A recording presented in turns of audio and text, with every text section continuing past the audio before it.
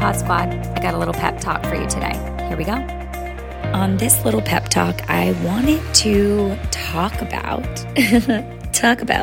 the importance of phoning a friend, which is really interesting today because I was really thinking about starting another little section of the podcast.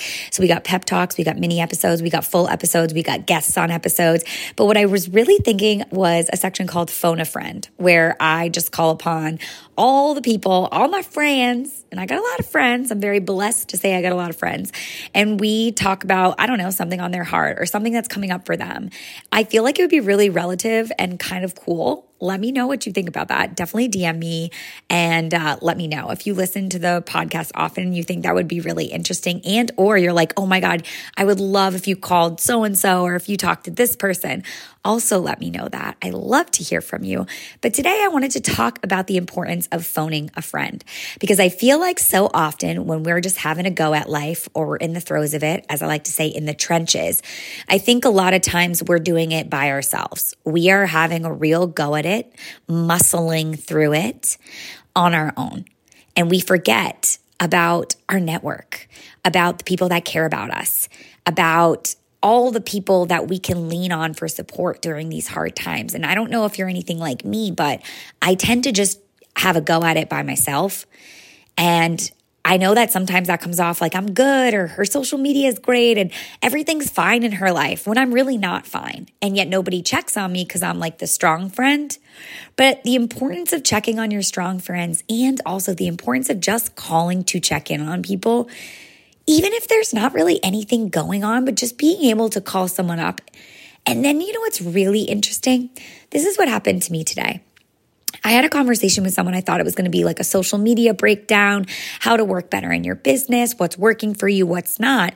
And our call today ended up really being like, I don't like to use the saying misery loves company, but it was this really awesome just ability to hear and empathize and receive, because it was really interesting that we were both feeling, I'm not kidding you, the exact same way about the exact same things.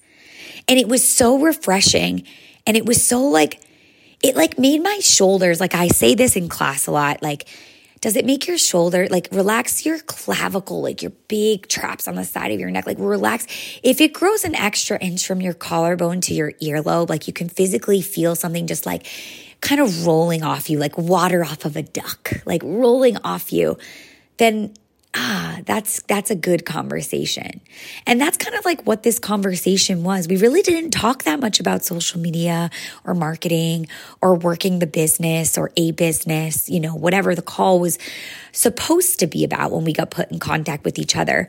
We were really just talking about what's going on in your life, what's working for you, what's not. Here's what's not working for me. Here's kind of how I'm feeling. I'm not that inspired. What's inspiring you? What's working for you? Because these things aren't working for me. So do you got anything for me? And oh my gosh, you know what? Sometimes it's just nice to hear that someone else is in the same position because you don't feel so crazy. We throw that word around all the time, crazy. She's crazy.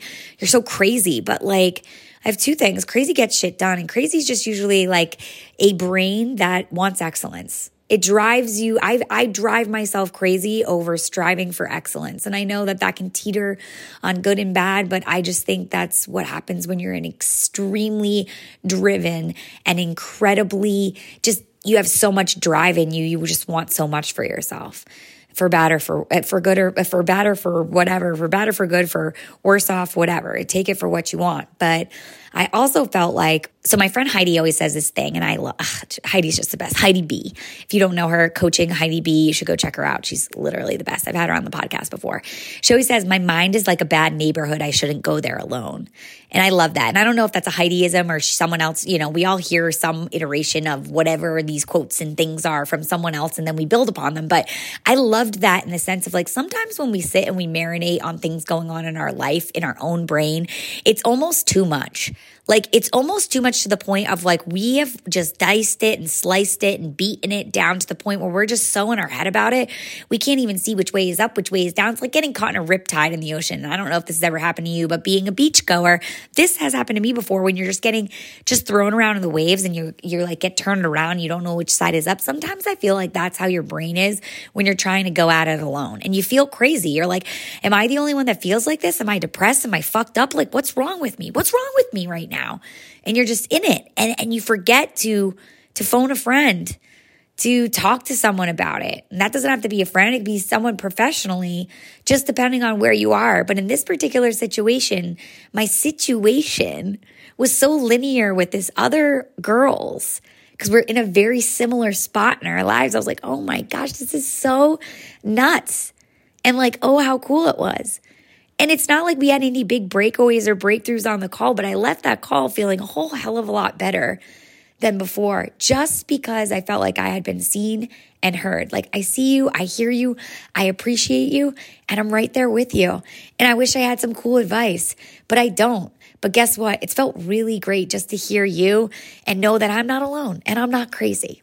So that's my little pep talk for you today. I don't know if it's like super peppy, but if it just gives you a little solace, like a little, to not feel so alone and not feel so wild in your thoughts. Again, like your mind could be like a bad neighborhood. Don't go there alone.